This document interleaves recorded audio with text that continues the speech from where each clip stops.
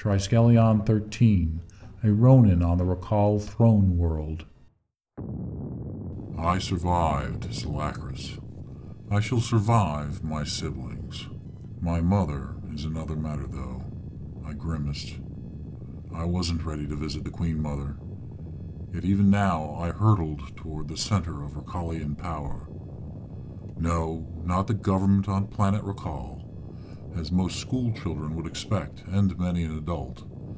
No. In high geosynchronous orbit, above Homeworld, loomed Heavensward 12, throne ship to the Universalis Mega-Congregation, somewhat affectionately referred to as the Queen Mother's Nest. Heavensward 12 was fully space-constructed and measured in kilometers. Large titanium and plexaluminol ziggurats jutted in all directions. Each ziggurat spanning out from Heavensward's trunk was outfitted with a dozen or more railguns. Multiple rotations aided artificial gravity in the colossal towers. From a far distance, Heavensward 12 looked like a giant pufferfish with very large rotating spines. Many of those spines detached to become their own spacecraft carriers. While Heavensward was a planetary defense satellite, I also knew that Heavensward peered planetward to protect Rakal from internal disruptions as well. The closer I approached Heavensward in my shuttle, the smaller I felt. She filled the screen while I was still kilometers away. Docking rubrics were being fed into the command console, but I refused to be controlled. Not after being buried alive at the bottom of Salacris' Throneworld. "Peterson!" I barked. The physic pilot turned a familiar reptilian, not ape-like, gaze to me. What was that, Prince Gurubaba-Darum? Salacris still clung to me, clung to my thoughts. Heading to the giant blowfish, the most enormous ship in the Tri, my mind was still on Salacris. I did not acknowledge my mental slip, but pushing forward, I said, "Pilot, belay docking." What? I can't do that, Your Excellency. I'll lose my license. For a brief moment, I thought about asking his name, bringing warmth to the conversation, and with my psych training and my will. But no, Salacris was cold. I would need to be cold. I am not here to compete for Mother's affection, or the rulership. Let them have it. I am here to make war by the war god Karats. I must utterly dismiss bureaucracy and bureaucrats. While such could be used with preparation, today I had to risk defying convention. If the rumor were true, if the Cell Arthro had penetrated the royal palace, I trembled for my people. I ordered, and I tell you, pilot, coordinates FF-1. Sir, I mean, Your Excellency, I cannot. I mean, rumor has it that the Queen Mother herself will be meeting you today, sir. Crowds have started to gather on the Presidio lawn. He was so shocked, I thought he would rise from the pilot's cockpit to face me. Previously, he had hidden within his cockpit and within his job, intimidated by my presence. I was one of the 12 princes for all Rakalian congregations, after all. I replied to him evenly, "Do you have direct orders from my mother, the Queen Mother?" No, sir. His long, thin psych tongue flicked out 3 times, most likely a nervous habit. I said, mincing no words, "Then who rules here?" He nodded. You do. "Then turn the ship. Oh, and do not inform flight control." His chromatones in his arm rolled purple. Good, let him panic a little. I have only begun. The comlink started with distracting chatter, but they knew who was aboard. "Turn it off," I demanded. Yes, Your Excellency. Coordinates FF1 punched in. Princess Fendulorata. I've never been in conflict with her, or seriously with any of my siblings, not since the creche, not since castogenesy. She stood out on the chrome-polished docking apron, a shining, stellar figure arrayed in lightning diamonds and bloodied rubies sewn about her finery. She looked every inch the ruler as she towered over the throng who never went closer than 4 paces to her.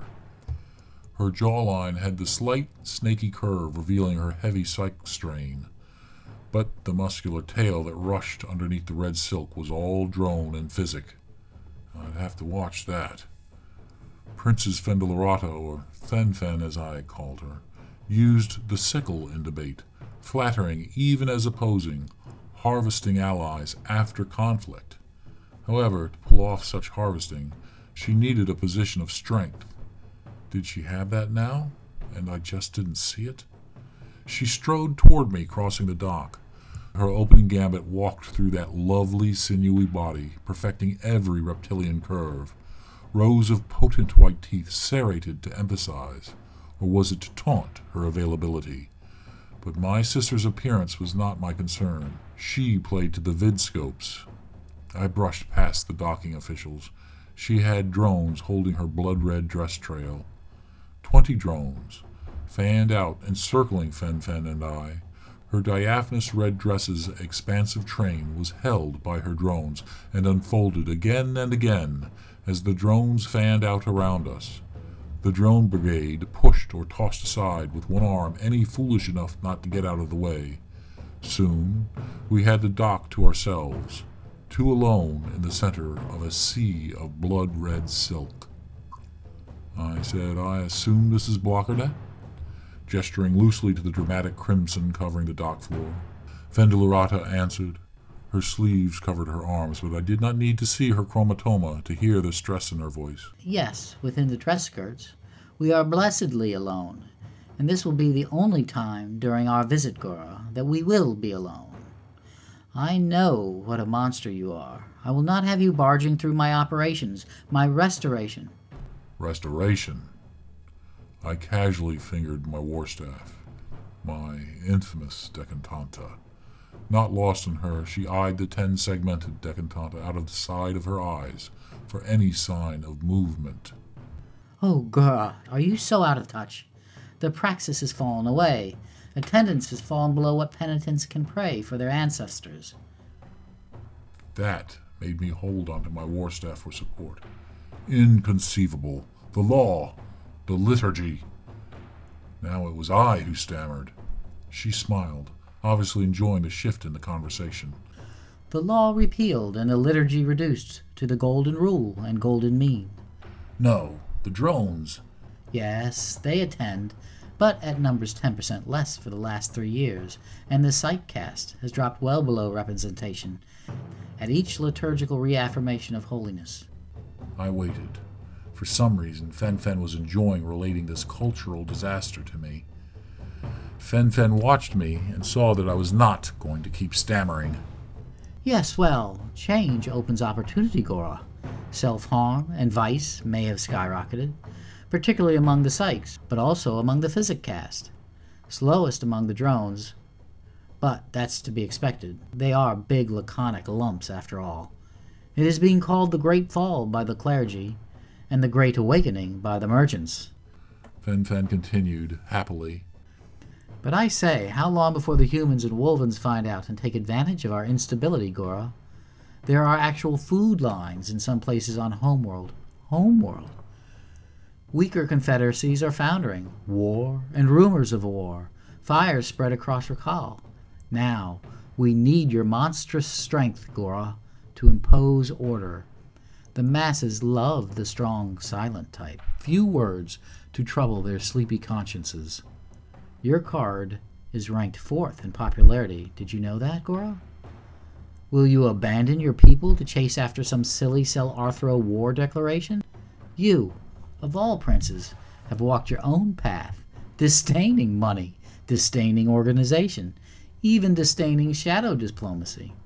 I could hear the clickety-clack of her inner jaw chuckling. I had had enough of her inverted praise.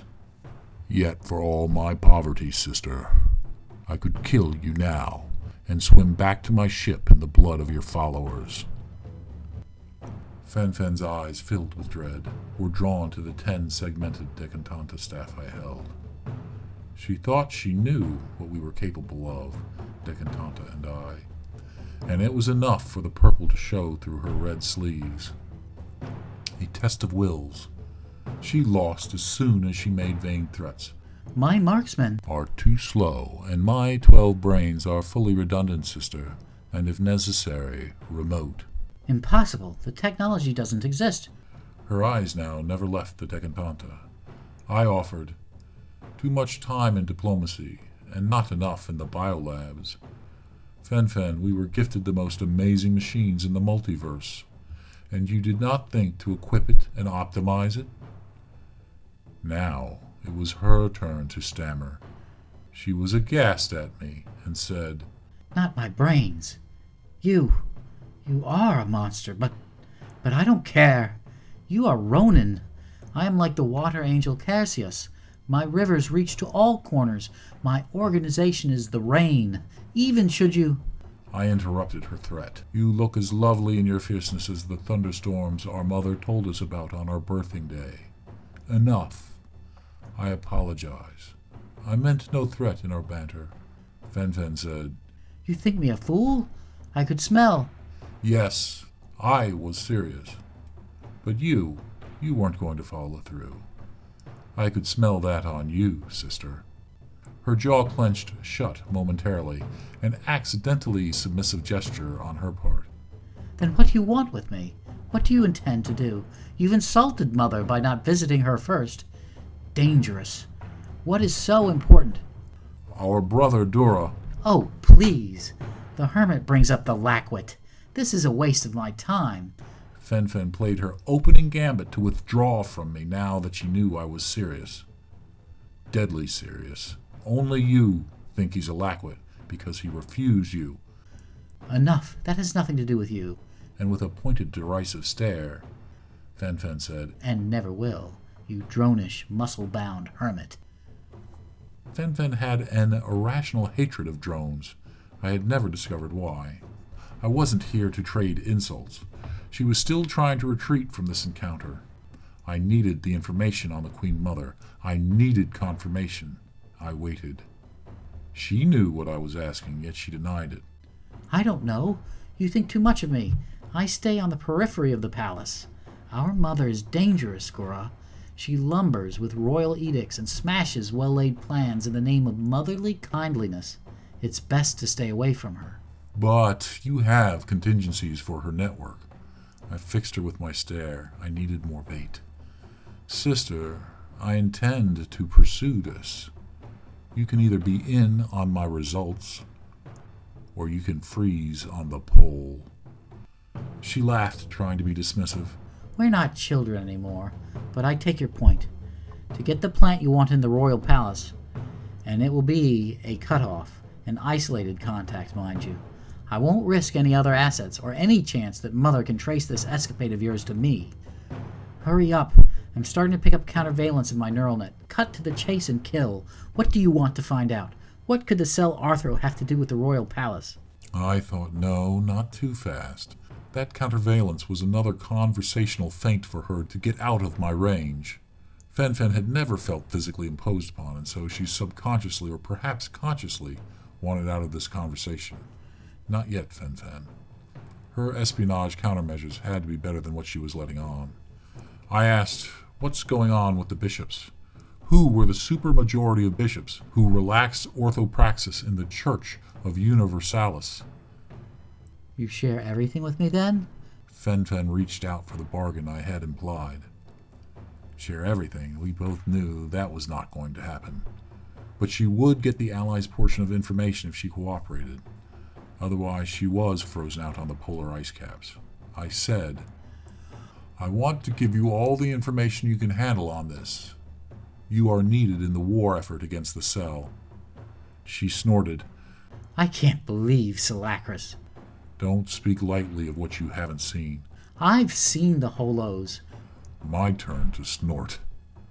Who really lowered the orthopraxis? Which bishops? Not bishops, but Mother. The bishops listened to her? Oh, you are such a child, Gora. What am I doing aligning myself to you? You want change? I will bring change. You will know in advance. Fen could not keep the avarice from her eyes. Her tail twitched in anticipation. Then go. Make a mess and report back to me. But you'll have to stay alive for a few days for me to get confirmation. This time, I let Fendelorata withdraw. I had the commitment, and I also had my next stop in mind. I gambled on Mother's patience with me and took a shuttle planetside. I needed to hear for myself. On the orbital plane, I slept as the AI in my war staff kept watch over me. Later, I reviewed my bodily notes with my scientific team. I masked some of the data as hypothetical variables. I needed to check my own calculation without letting them know about the captured technology in play. If what the AI of my internal nanite net was telling me through my war staff's interface, my cybernetic systems contained the cell parasitic infection I had picked up on Salacris, and separated out the principal cell arthro organelles. These organelles were now functioning under the direction of my nanites. I had additional hardware on order and flashed several squads of nanites to better process the information from the cell arthro organelles and route the chemical processes into a closer union to my own. At this rate, before the end of the day, I would be able to mimic the parasitic effect of the cell arthro with my own praxis contemplation. But my purpose, of course, was to be able to free my brethren if an event like Colony Salacris occurred again. Could I resist the temptation to use the cell organelles now under my command for my war? I shuddered at the thought of my own corruption. Planetside, now, I entered Bishop Laurence's home, a small cliffside home on the far side of the cathedral, humble for his exalted station. His flock numbered in the millions. His Church of Unicyclopia was in communion with the mega-congregations that made up Church Universalis, but they were much more bound to the physical and science disciplines. Because he was outside of normal channels, maybe, just maybe, this bishop could help me separate gossip from fact. Laurence was psych-cast, a rarity in the contemplative orders, but then again, he was also a leader of his flock. I doubt he had much time for contemplative prayer with his worldly duties and wrestling with the stormy mind of a psych. He was 180 pounds with a dark green complexion to his scales. His eyes on the side of his head were bulbous, giving him an almost comical look. His snout only extended about 4 inches, not uncommon for psych-cast to have a shorter snout, and he revealed the famously delicate needle-like teeth of the psych-cast that kept dentists safely ensconced in posh seaside mansions. He bowed deeply before me before I had a chance. This was a bit off-putting, as my status as a princeling was famous, exalted, but ultimately unofficial. I returned the bow and held it another moment, an homage to acknowledge a consecrated Rakalian's dedication to contemplative prayer. The formalities were surprisingly short, but Laurence was a busy bishop.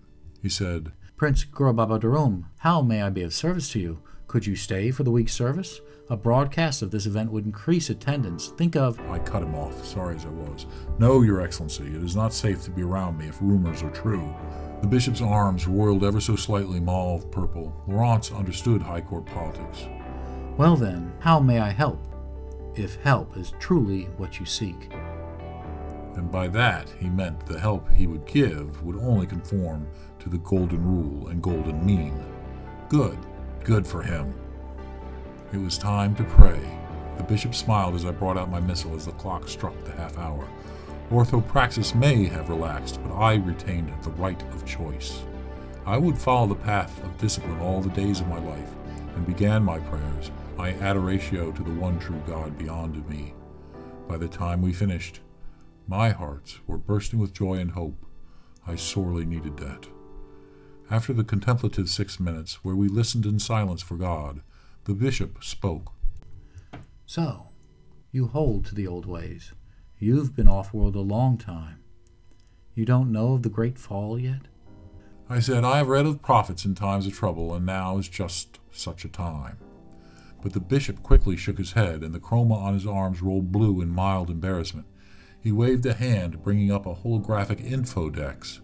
Holograms of charts appeared and rotated before us, large, bold text highlighted in colors that shifted as the titles went to new values, indexed against joy, cross-indexed with postings condoning or even espousing the 20 vices, and again referenced against various indicators of criminal and antisocial and self-destructive behavior.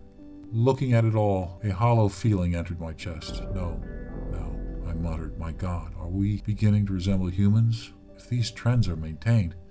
In a louder voice I said, so, we will restore praxis.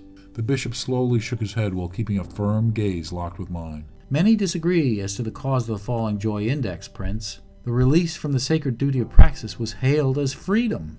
And despite the evidence, they won't suffer themselves to be contradicted at this stage. I asked, and in the privacy of their hearts? Laurence replied tersely. The privacy of their hearts does me no good. His vehemence took me aback. He began to rail at me. I am bishop at the sufferance of the Queen Mother's congregants. They attend. Even though it is a pasty, thin gruel of a service, her followers attend the new liturgy, and importantly they tithe, and attend the new parliamentary proceedings as well. They devour my time with nouveau stunts and dramas that have nothing to do with adoratio. The best I and brothers of like mind can do is surreptitiously sponsor those who are willing to pursue praxis services. My fellow bishops and I shoulder the cost and training to hold them, while I am bound to serve the new perfunctory stripped-down praxis. For a moment, I thought he would literally spit on the ground. There was no help for me here. Bishop Laurence could barely help himself. I paid my respects and left.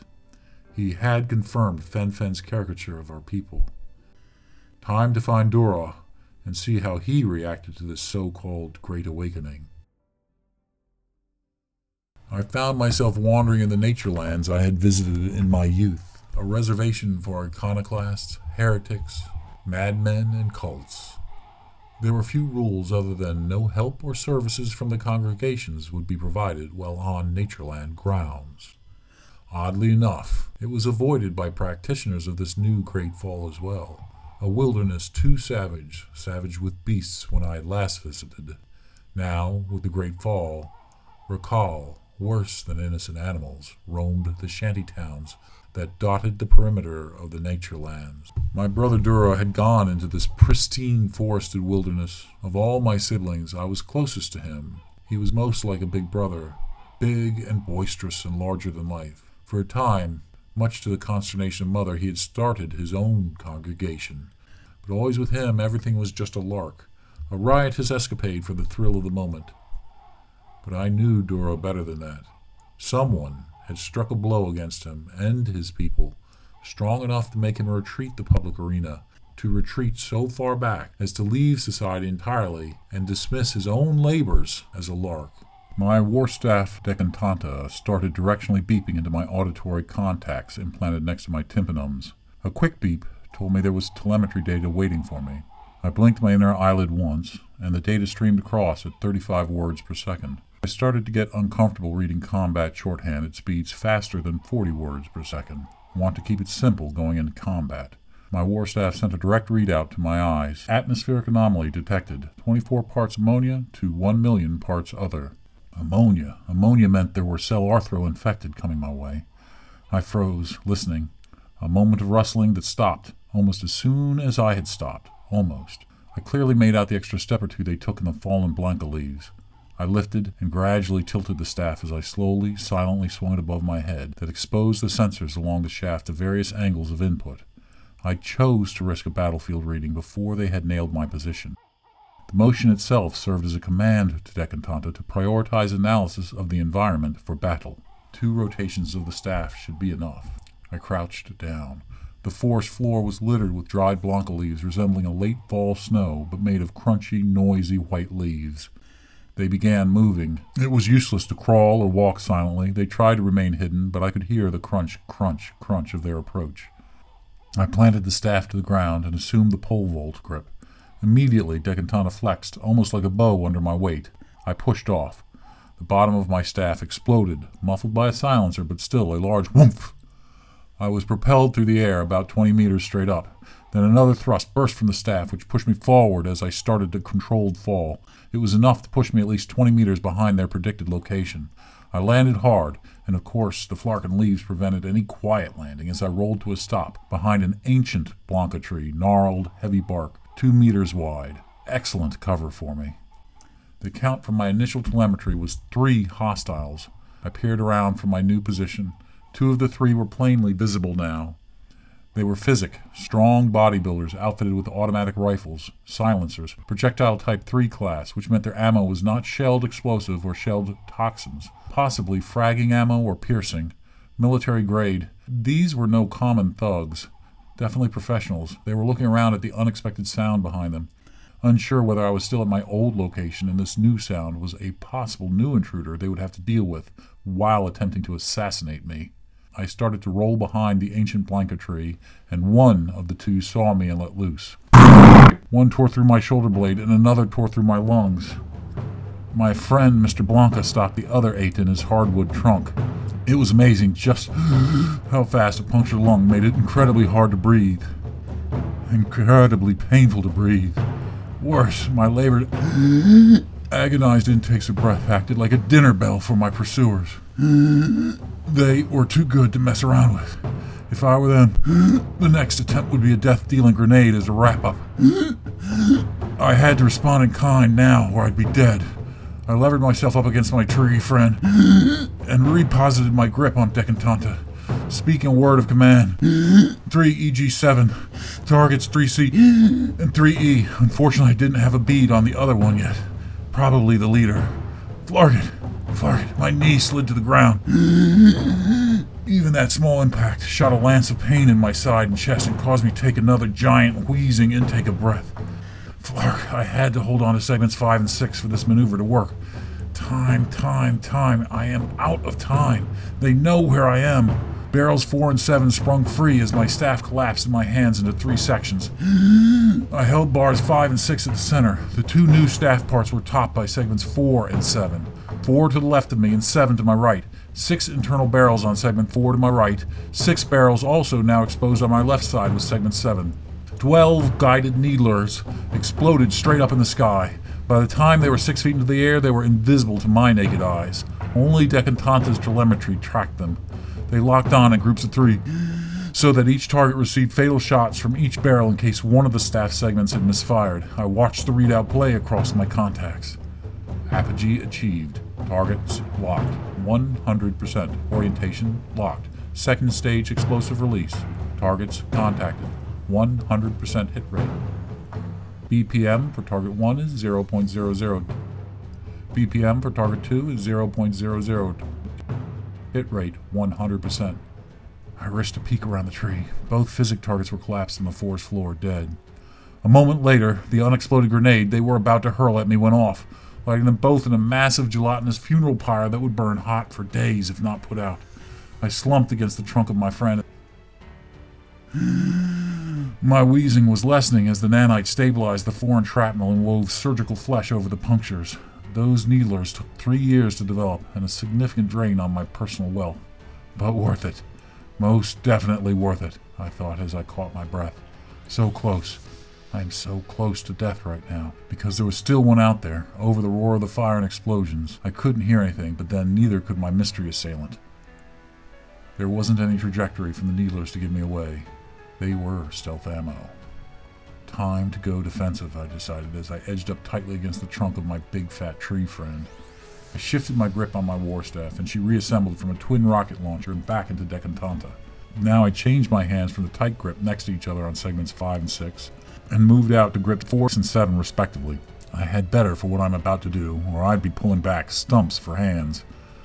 Segments 5 and 6 spit out a coil of degenerated neutron wire, invisible to the eye, controlled by triangulating resonators in segments 10 and 1 at the far ends of the staff, dense enough to cut, shred, and disintegrate even when so thin as to be invisible to the naked eye. It whirled about me, an invisible cloud at the command of the master AIs in segments 5 and 6. Now, I just had to sit, rest, and heal, and listen to the ghoulish cracking of the fire 50 meters behind me. Moments later, I heard a sizzling, buzzing sound, different from the crackle of the fire.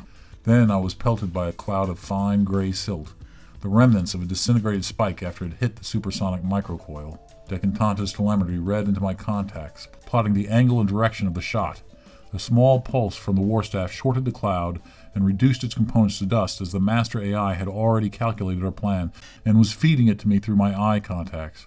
I couldn't leave the wire behind and have animals getting sliced apart walking through the invisible microthread. That would be expensive to replace, but the microcoiled cloud was essentially stationary. It could never keep up with the pole vault I was about to have to make. My thighs were cyber-enhanced, but not tremendously so, mostly speed adjustment. But the decantata assisted me as a pole vaulter. With the right command, barrels rotated out, changing position, and segment 10 now had thrusters again. My jumping was enough to trigger it. I would have to endure the pain. Any attempt to get the nanites to block pain receptors would dull my reflexes. I vaulted 20 meters into the air. As I reached the apogee, Decantata used the new vantage for a fresh reading, and bingo. Aimed thrusters popped from segment 10, and I was doing a controlled dive straight to a psych sniper unaware of my presence.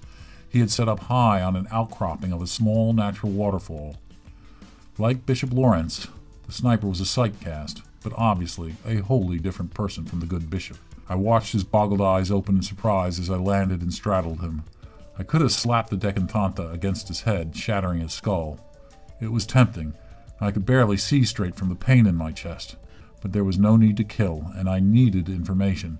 Instead, I wrapped the staff across his knuckles that gripped his rifle, shattering said knuckles. Those big bulbous eyes scrunched down in pain and teared up. He tried to scramble away. I did not want to kneecap him. Instead, I secreted out of my secondary throat hole the worm my nanites had been fashioning since I had left Salacris. This work was my copy Arthro. It ended up being an almond-colored worm with rose-tipped ends. Each end of the 3-inch worm had movable, hook-like legs to dig into the flesh. They were demons, these Cell Arthro. I pinched my copy from the throat hole, and I told the sniper, "Talk, or I am going to drop this little buddy right down your ear hole." My worm abetted my threat by opening its tiny ring mouth, exposing needle teeth to latch on and shred whatever organs it could find. I expected him to lose his nerves, but my contacts were feeding me his biotelemetry, and this guy wasn't rattled at all. Well, here's the science. Let's see if it works. I covered his face with my drone-sized palm and hoisted him off the ground. He cried in pain as his shattered knuckles moved as I hauled his body up. I placed the little leech suckler right on his ear hole, and down it went, surprisingly quick. Now, I waited for the command spore, and this sniper would be telling me why he tried to put a rail in my head. Behind me, a deep, booming voice. "Well, little brother, how ghastly." "Dura!" I spun around, still holding the sniper. The flopping of his arms as his hands banged against me caused the sniper to shiver once in pain and pass out. He stood there, slightly larger than life, a satellite-projected hologram actually dialed up through my own contact lens. Of course, my war staff had not detected his presence. This was simply a fancy video call. "These aren't mine, you know that." "Not unless you were dealing with the Cell Arthro, Dura." "Never, but what about you?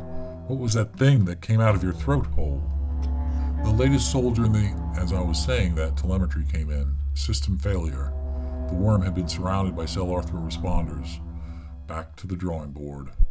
The latest casualty in the war against the Cell Arthro. "You see these troops? All infected." "I'll send a cleanup crew." He had his hologram start to walk around me. Dura was not surprised that there were Cell infected on his perimeter. Dura was big, wider than I, but still half a handspan shorter than I. His voice was expansive and his grin infectious. "By God, you are going to do it. You're going to try and take this fight to them." He shook his head ruefully. "You crazy bastard. We have about 10% of the general population already infected. Some of them are infecting themselves. Some new kind of self-pleasure activity, a part of the Great Fall. They call it eating the worm." I whimpered no. I couldn't really process that. "Yes." He cut me off so he could continue. "These are modified Cell Arthro specimens. Supposedly they cut out the higher functions and gestalt effect of the parasite. It leaves within it some way of mildly and irregularly stimulating the pleasure center of the fore and hind brains." I thought I was going to puke. Haven't people seen the holographies of Salacris? "Ha! Gura, you are naive. They mourned Salacris for a few days and sent Weregild and supplies and candle lights, and then moved on. This great fall came on slow, insidious from hidden corners. Then it became a social tidal wave. It's hard to even find a downside. The pleasure center stimulation is irregular, so neural receptors have time to recover, and a body can refuse it. It's called focusing. They call it focusing. He caught himself. So you can be a functional wormhead. Nobody has to know but you. I said carefully, "You sound like you approve. Have you ingested one?" He almost doubled over. No, this is targeted at young ones, 1 to 10 years out of castogenesy, when people feel immortal and rock-headed. And this stuff, no one knows where it is engineered at. And can anyone truly say there are not microbial sleeper components to it? How many variations of this pleasure worm are there? No, most people avoid it like a plague. But then again, who knows? There's no inexpensive test for it. It doesn't cause social disruption. It's a hidden pleasure, hidden to everyone but the imbiber. So they say, what's the harm then? All who did this to themselves. It's an outrage. Worse, because they chose to do it. The congregations. He laughed. Sure, congregates aren't partaking. Well, at least we don't think so. Perhaps a few of the ones most like the Great Fall Syndrome. But we have half the congregants who act no different than those declared a member of the Fall. They live without adoratio and only perfunctory momentary praxis. Great fallers in all but name. So yeah, a good many of the congregants are probably infected too. Still want to take the fight to the Sil-Arthro girl? Maybe Rakal. No! I almost shouted. I wanted to cry.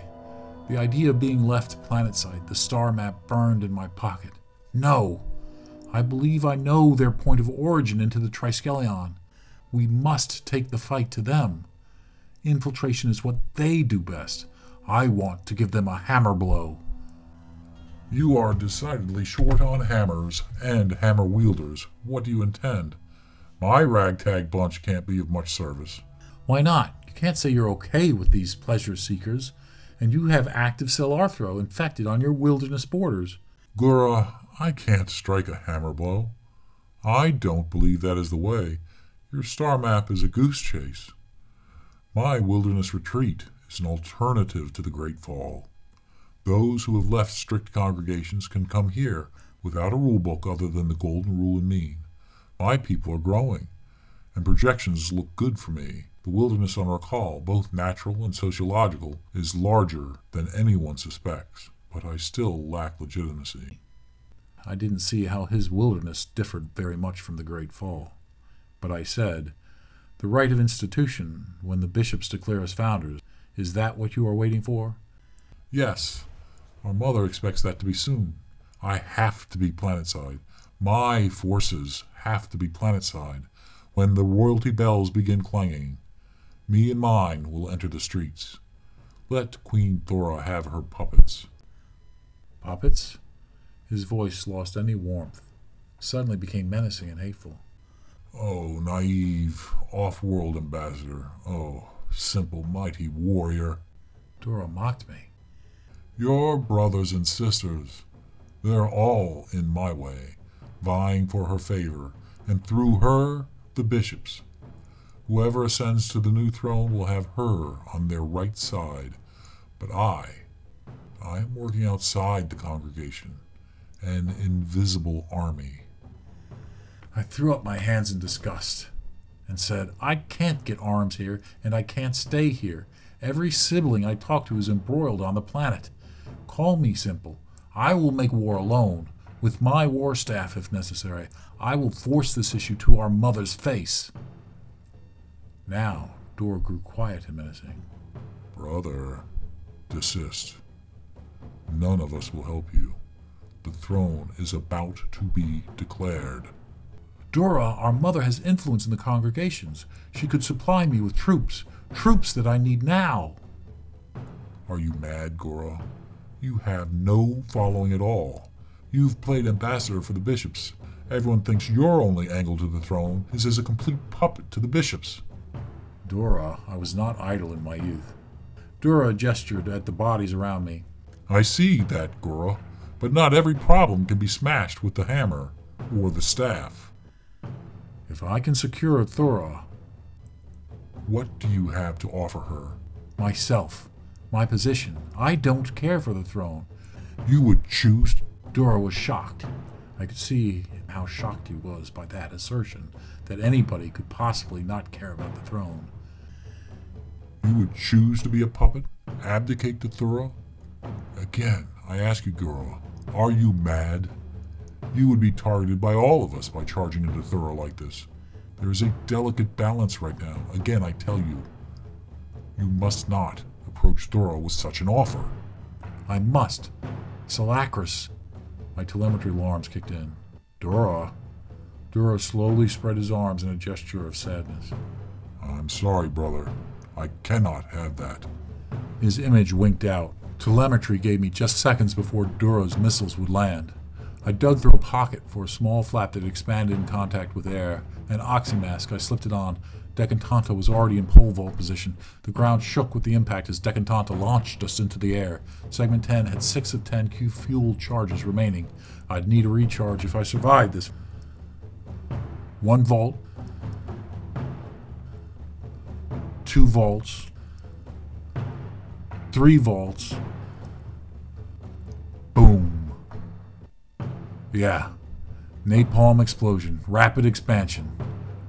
Vault. Closing. The fire's closing. Vault. I can hear the roar now.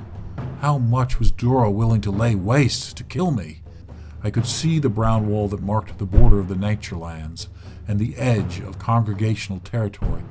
I could feel the heat on my back. Vault. At the parabola was where I lost the race. I succeeded in outrunning the fire and looked like I would fall just short of congregation territory, but I could not outrun the heat blast wave. I burned. My skin crisped as I fell to the ground. The pain. I smelled my flesh cooking. My arm that held the decantanta shriveled and lost its strength. I watched her fall to the ground as I flailed about, falling and crying in pain. I smacked into the brown wall. I should have lost consciousness, but my nanites were busy. Escape was paramount, and my internal cybernetics have routines to keep me conscious. 99% of my consciousness was nothing but pain. I was engulfed in the cloud of my own nanites as they streamed out my nose, eyes, and lymph nodes, and throat holes, as my mother nites began devouring my muscle and fat to release new repair nanites into the air. 600 yards away, the decantanta began segmenting itself, a flexible half-circle moving end over end, leaving scorch marks wherever segments 1 or 10 touched the ground. I pulled myself up using the border wall as leverage. I watched the great charred swatches of my skin flutter to the ground as I moved. I needed water. The nanites were using all my reserves. 5 minutes passed. Decantanta reappeared, vaulting across the field. Now, at least, I could defend myself, even in my weakened state. 10 minutes and all was quiet, but for the birds, insects, and raptors still fleeing the area. The buzzing of my nanites subsided just as the gray mist cloud around me subsided. Dora must have thought he got me in that giant explosion. None of my other siblings would have had a chance in the 7 hells of surviving such a massive explosion. Doubtless Dora was dealing with the aftereffects of such an incredibly public and destructive move. I walked toward the tourist entrance. A pre-cast girl gasped as she saw me. She and her mother were at the far end of the colossal fountain that spanned from the nature lands through the entrance and into congregation territory. They watched the blaze in the distance.